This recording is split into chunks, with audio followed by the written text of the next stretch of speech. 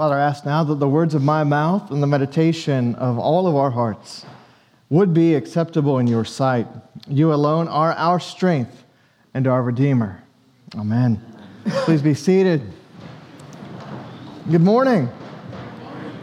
We are in the fourth and final week of a very short sermon series here at St. Thomas. We're looking at the key values and commitments of our young church. And we're doing that partly because we have a big transition coming up. In less than 2 months, we're going to move from this facility here in the Day Chapel, and we're going to move downtown into the heart of the city in the Foundry building right behind the Classic Center. And so as we think about that new season of ministry for our young church, we want to spend a little time on our identity, our values, our commitments, just kind of getting on the same page before we shift over together. Today, we've talked about welcome, abide, follow. Today is engage. Engage. Generously steward our financial resources, serve one another from our gifts, and go out in mission and mercy from St. Thomas. And we're going to look at the two readings we had. The parable of the Good Samaritan we'll start with as we think about generosity. And then we'll move to Ephesians 4 as we think about serving one another and going out in mission and mercy from St. Thomas. And it occurred to me, when I say the word engage, I don't know what comes to mind. But for years, I drove a Toyota Prius. That's right. Imagine shoehorning a human into a car. That was me getting into this little bitty Prius, had this hybrid engine. And who here has driven a hybrid vehicle? Okay, about half the room. So it's a weird experience, right? Because you like push a button and you're like, I don't even know if it's on. I don't know if the engine's engaged. When you stop at a light, you're like, if I push, will we go anywhere? We don't want people looking at your life, looking at our church like a hybrid vehicle going, is it on? Is it engaged? Is anything going to happen when we push the gas? Instead, we want to be fully engaged with our faith in this church and as we follow what we believe God has in store for us. And so if you think about the idea of engaging, really kind of three things under it. Give, serve, and go. And so the first, giving, generously steward our financial resources. We actually selected the parable of the Good Samaritan to think about this, because giving and mercy go hand in hand. You see that throughout Jesus' emphasis on stewardship and on giving. Tex read the parable for us, the Good Samaritan. And we don't have time to look at all the nuances. We could spend all day. We could spend all month on the parable of the Good Samaritan. But just a few things to point out for our benefit this morning. First of all, in the original context, Jesus is telling this parable with a clear edge to it. The scribe comes to Jesus and says, what's the greatest commandment? We talked about this last week, the great commandment. And Jesus sums it up. Love the Lord your God with all your heart, soul, mind, and strength. Love your neighbor as yourself. And this man answers with, well, who is my neighbor? And what he's really asking is, who isn't my neighbor? Who don't I have to love? And Jesus gives this parable. And shockingly, he makes the Samaritan the hero, which would not have been natural for them at all, to make the Samaritan the hero of this story. But a few things to notice about the Samaritan is, first, the Samaritan, unlike the religious leaders, sees this man in distress, and he allows himself to be interrupted. He notices him. He has compassion on him. And it just occurred to me that that's really hard for most of us, to allow ourselves to be interrupted, to notice. I don't know about you, my calendar's pretty full. My to-do list is too long. And I'm just checking from one thing to the next. I don't always have the ability to have my head up, look around, notice, and allow myself to be interrupted and to actually want to do something about it. And what I noticed that he has compassion on this man, and he does two things. First, He gives immediate aid. Hey, you're bleeding out. Let me put some oil on that. Let me get you let's do some triage here to get you okay. And then we're going to look at a more long-term solution. We're going to get you in this inn. He invests substantially to pay. It says 2 denarii, 2 days' wages. And kind of says, hey, let me know when you need more. This man gives of his time. He gives of his substance. He gives regularly, and he's even kind of gives an open check, a blank check to this innkeeper. Let me know what you need. He's not stingy at all. And what occurs to me is that if this Samaritan is this model of generosity, and he gives generously to this person who he doesn't even know, well, then how much more are we called to steward generosity with the things that God's placed in front of us, that we do know, that we can connect to? And very clearly, there's a priority on helping God's church be built up and then serving in mission and ministry together. And one thing I want to say is 2 Corinthians 9 kind of guides me on this. We don't give a lot of arm-twisting sermons on generosity. I grew up with some of those. I grew up with something we did called the Chest of Joash. And the Chest of Joash came out when the church was in the red. And the Chest of Joash would be placed in front of the congregation, and they would take up an offering, and they would see how much it was, and they would keep taking offerings and ask each family to come up until the chest of Joash had enough money to get the church out of the red. That's not what we're doing here. 2 Corinthians 9, Paul writes, each of you should give what you have decided in your heart to give, not reluctantly or under compulsion. For God loves a cheerful giver. It's part of our worship unto the Lord to generously steward our resources. And in many ways, I feel like I'm preaching to the choir. This young church does a great job in this area and has done a wonderful job in this area in our young history. God has provided through and for his people. And he's done it in so many ways. There are churches outside of Athens that have invested thousands and thousands of dollars in seeing a gospel-minded church be raised up here in Athens. A vibrant, disciple-making, liturgical church that's all about the gospel. There are individuals outside of Athens who don't come here who love this church and who give regularly and substantially to the work here. We have one gentleman, he goes to our cathedral in Loganville, and he has been giving $1,000 a month to support St. Thomas since before we were meeting for weekly worship. And he still does it. And sometimes I feel awkward. I'm like, hey, man, I think, he's like, no, I feel called to do this. And some folks have that gift and calling of extreme generosity, and then others of us have just the normal, faithful, generous stewardship of what God has given to us. Here at our church, many of our members, many of our attenders have given a tithe regularly and consistently to keep this church strong, to do the work that God has given us to do. Individuals have made special, extravagant gifts as an act of worship and support for this church. In mid-November, we announced that we were going to be making this big move to the Foundry building.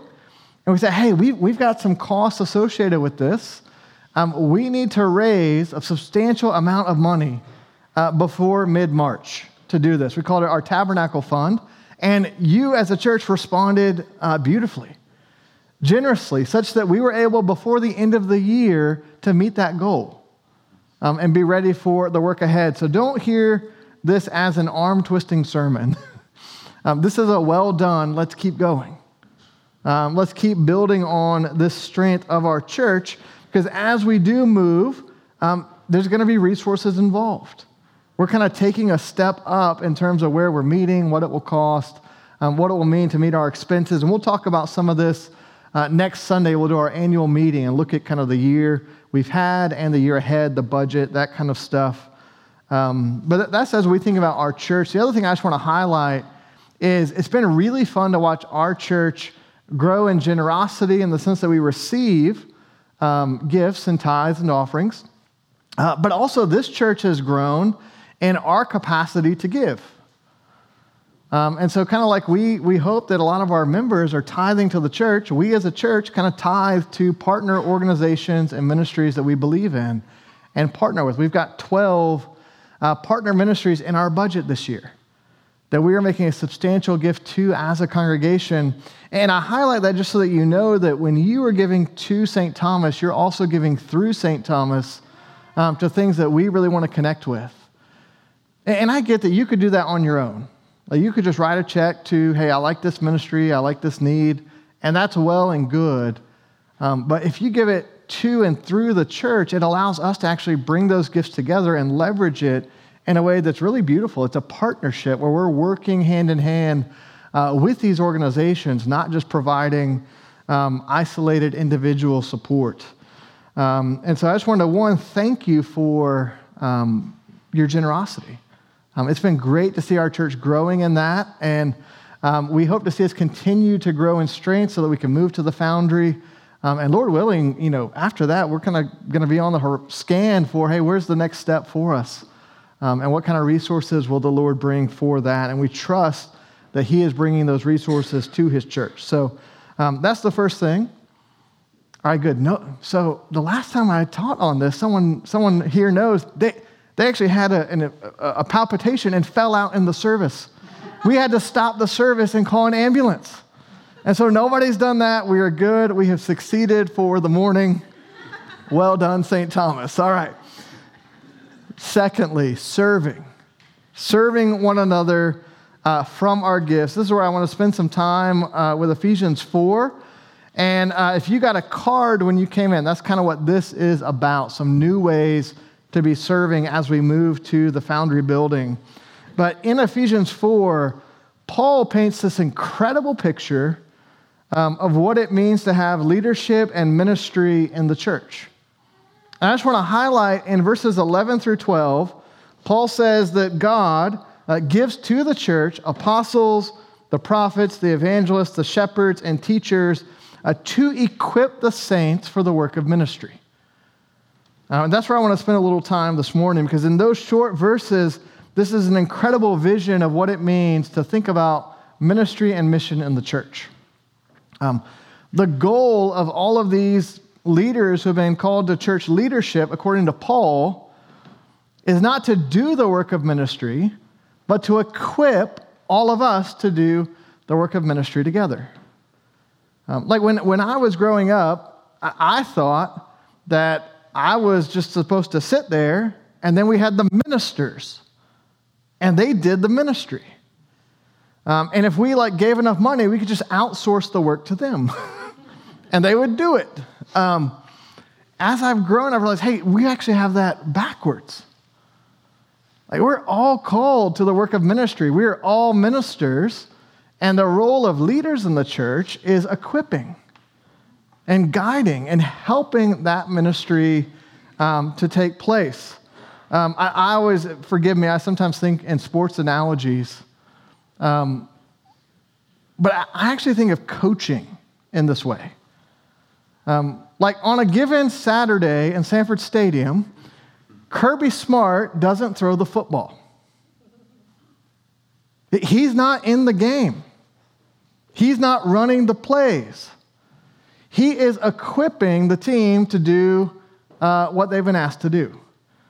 When I think of Christian leadership, it's a coaching. We want to equip you and get you ready to then go do what you are called to do. And we would think about this in terms of the priesthood of all believers. And that's worth kind of thinking through. What does it mean? You see, actually, when I was ordained as a priest in the Anglican Church, I was working with high school students in Texas. And the first thing I did was talk about what does it mean to be ordained as a priest, and how does that relate to the priesthood of all believers? Because some of them thought, okay, you're a priest, you're the professional now, you do all the stuff, and I sit here. I was like, no, that's not it at all. And even if you look in the scriptures, there's a word for priest that kind of means intermediary between God and man. And we're told in the scriptures there's one of those that's the high priest, the Lord Jesus. And then we're told that all of us are a kingdom of priests, the priesthood of all believers. And then God actually will give leaders to the church in the form of bishops, presbyters, and deacons. And there's this little trick in the English language where during the time of the Reformation, the word for priest and the abbreviation for presbyter was actually the same, P-R-E-B-S-T. And so during the Reformation, when they said, hey, we want to make sure and restore the priesthood of all believers, they said, we want to restore that notion, recover the idea that our ministers are there to equip us, but let's just keep the same word. And sometimes I wonder if that was a real mistake. Because if you keep the same word and try to change the meaning over time, sometimes you've just kept the word and not changed the meaning. But we believe in the priesthood of all believers, the ministry of all in the church. And so Paul says that we're to equip the saints in order to build up the body of Christ. This is how we serve one another and serve for one another. And so I was just thinking about, okay, what does that look like in the life of our church, our community? Because there's lots of ways that we do this all through the week. But let's just talk about, let's say, on Sundays. On any given Sunday, there are 40 to 50 people serving in addition to our staff at St. Thomas. Folks are helping out in the kids ministry or greeting or passing the plate or playing the flute or reading scripture or down with the kids or helping with the coffee or setting up. There are 40 to 50 people every Sunday that are actually serving us to build up the body so that we can gather for worship, gather to be nourished and refreshed and sent back out. We have 93 people total on one of our current Sunday teams. And that's not just adults. We have kids serving, carrying the cross, helping out as youth helpers. 93 people. 38 of those are on multiple teams. In fact, we actually have in our midst someone who is on the most teams of anyone at St. Thomas. And I'm going to give him a hard time because he's a proud graduate of the University of Tennessee. And what's their mascot? The Volunteers. Of course he's on the most teams. Thank you, Brian. I know he loves being called out that way. I love that he's on 6 teams at the church. And that's awesome that he serves in that way. Our real thought going forward is, man, we want more people serving less often so that it's more sustainable for our community. People who are serving out of their giftedness and passion, more people less often so it is more sustainable. And particularly the reason you have a card is we realize, hey, our ways of serving are changing quite a bit as we go to the Foundry building. In many ways, a lot of our Sunday serving right now, you have to make a little adjustment to your schedule, and that you might need to get here a little bit early, or you might need to stay a little late, or hey, during the service, like Brandon popped up, hey, let me come do the reading, and then go sit down. But on Brandon's calendar was go to church, and then, okay, I'm going to do a reading and serve the body that way while I'm at church. And what we realized was, in many ways, our move to the Foundry is going to be a new reality that we need folks who it's not just come a little early or stay a little late, or while you're here, will you serve? It's, we need a whole, a pre-service team to help set the table for us. It's a bigger space, but it's an empty space. And so, for example, we don't have to put pews in here every week. We're going to have to set up chairs every week for us to sit on. Now, luckily, there's no chance those chairs will break like some of these pews. But you get the idea. We're going to have a lot more work to do getting things ready. So there's a setup team. We want a lot of folks to go, hey, I could help with that team. Similarly, kind of after the service, we're going to need folks who are willing to serve. And we've got some folks who have already stepped up there, which is awesome. We want more people serving less often so it's more sustainable. I was thinking about our kids ministry. Right now, some of our kids ministry volunteers, they go to service and then they serve at the other service. Or they serve at 9 and they come at 11. We're going to be in one service at 10. So it's going to be a little more of a sacrifice to serve in the kids ministry area. There's not an opportunity to go to the other service hour. We're going to need more folks to help out with St. Thomas Kids. And so there's information there if you're like, hey, I'd like to be on that team. Even at a really practical level, you may have noticed we have more little ones in the church. I think 8 babies born to church members last year, a few families with young babies who have connected, and to be continued, more on the way, right? Well, when you have a lot of little bitties, that actually means you need a different ratio of adult helpers to little ones. Because if you've got 6 babies, unless you're an octopus, you can't hold them all at once. Like, we actually need more folks helping in that area. And then we actually have a more extensive sound system set up and kind of AV team to make that space work. And it occurred to me that the person serving there is probably got to be a little more dialed into the service than even now. And so in many ways, you're serving the body by doing a task instead of engaging directly in worship. You're engaging the Lord in service by being willing to build up the body. Does that make sense? And so we want more people serving less often so it's sustainable. In some ways, going to one service will help things feel sustainable as we kind of do that. And really, as I've thought about this move we're making, I wish I could tell you that it's going to make everything easier. It's going to require some heavy lifting from our church. It's going to require probably 6 months of like, hey, let's lean in together. There's room to grow, and we're excited about those God's bringing, and they'll take their place so that it becomes sustainable. But for a little bit, we've got to lean in together and serve together for what we feel God is doing for us in our church. So there is a card you got when you came in. If you'd like to say, hey, I'd want more information on one of these Foundry Building teams, just check that, put it in the offering plate as it goes by. There goes the wind. Hey, if you're new or you're a visitor, we're glad you're here. And so there's also a place on that. We're not asking you to, check a box for a team, but if you'd like more information about our church or our upcoming membership class, there's a way that you can indicate that as well. We'd love to help you connect. Most of the opportunities, you don't have to be a member at the church. The only area we're kind of really careful with that is in the kids ministry, because we want to be safe and secure with the kids.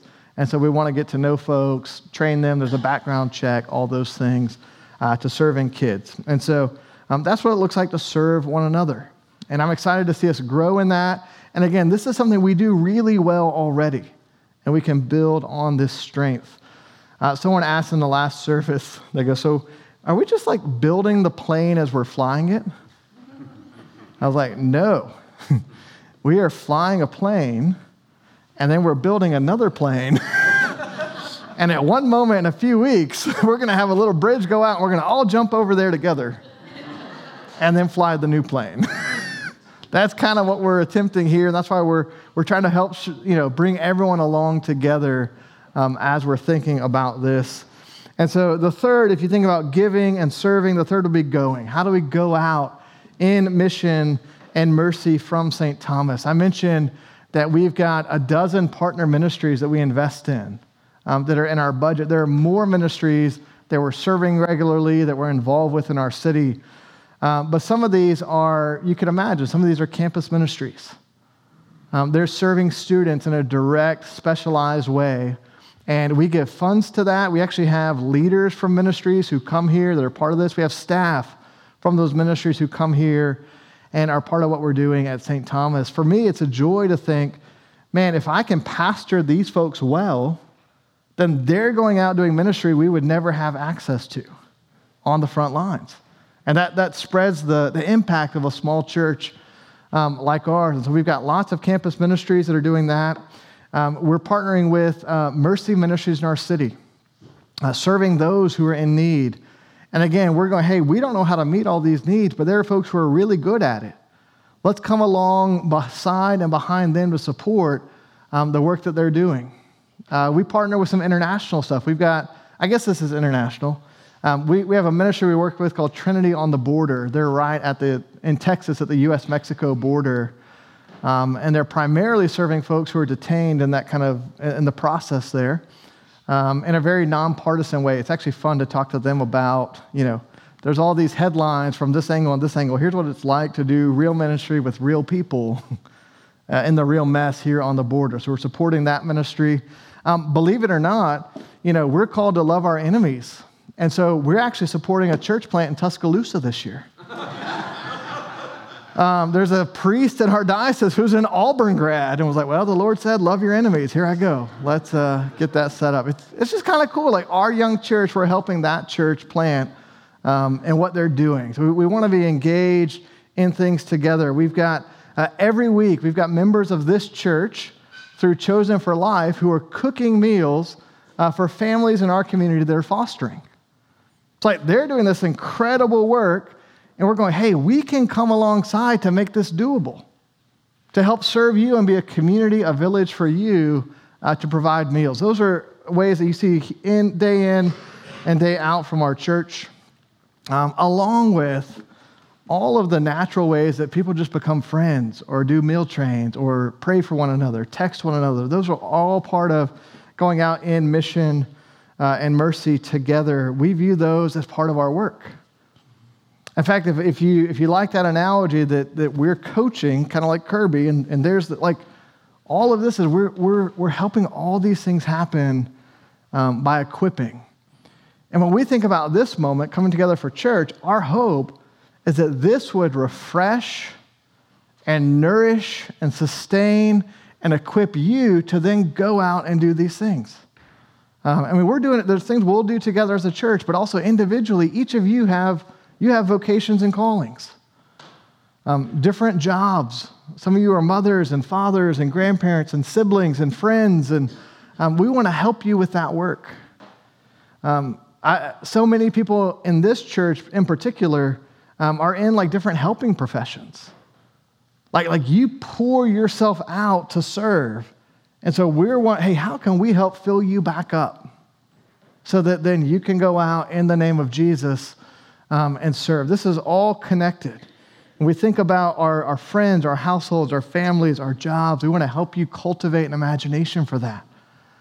Honestly, we want to help you with discerning that. A lot of our college students or grad students will say, hey, help me figure out, what should I do for work?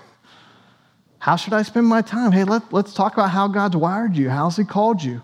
What would that look like? We have folks come to us, hey, am I called to marriage or called to singleness? Hey, let's talk about that. Let's talk about what that means in different seasons of our lives. This is part of where we think about engaging together and engaging our faith together and kind of getting an imagination for that. But all that's connected to the broader body of Christ. That's what Paul, he has all these passages about, hey, we're a body and we're connected.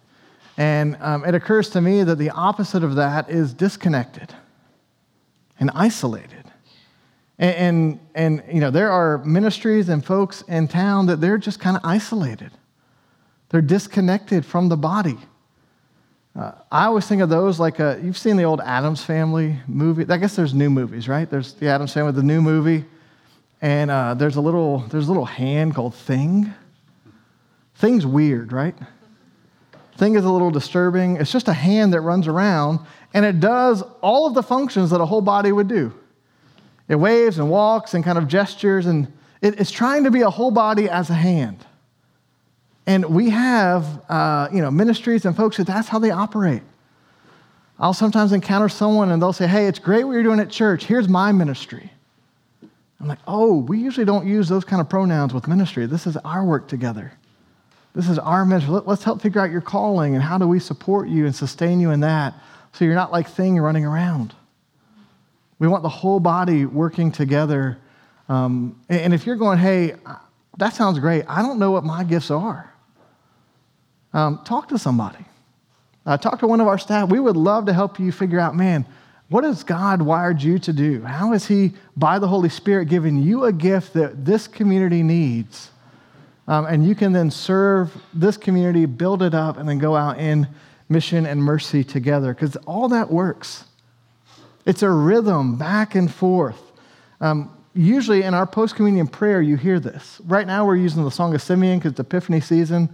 But usually at the end of our Eucharistic prayer, we receive communion, we're nourished and sustained and refreshed by the Lord, and then we pray, now, Father, send us out to do the work you have given us to do, to love and serve you as faithful witnesses of Christ our Lord.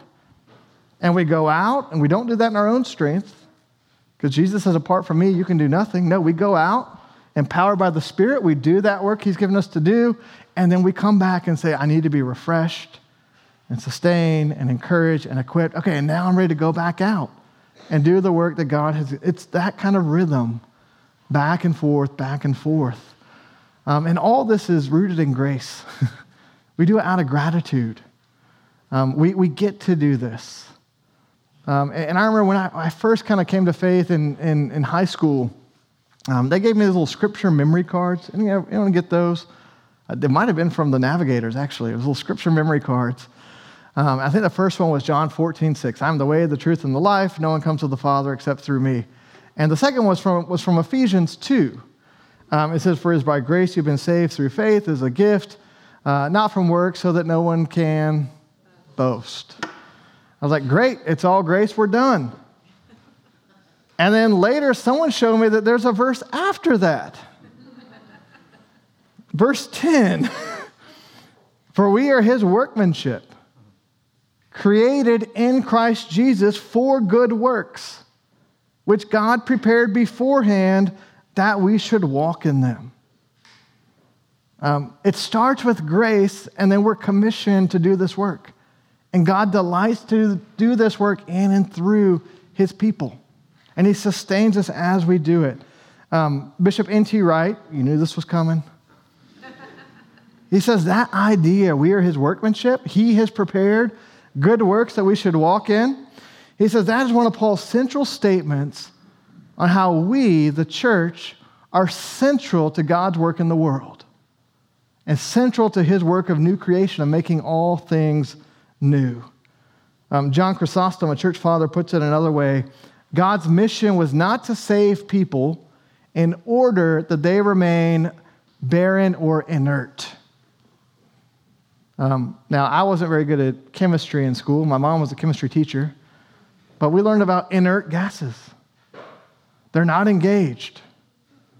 They're not active. They just sit and wait. And it's not life-giving for them or anything around them. They're just inert. That's not a picture of vibrant faith.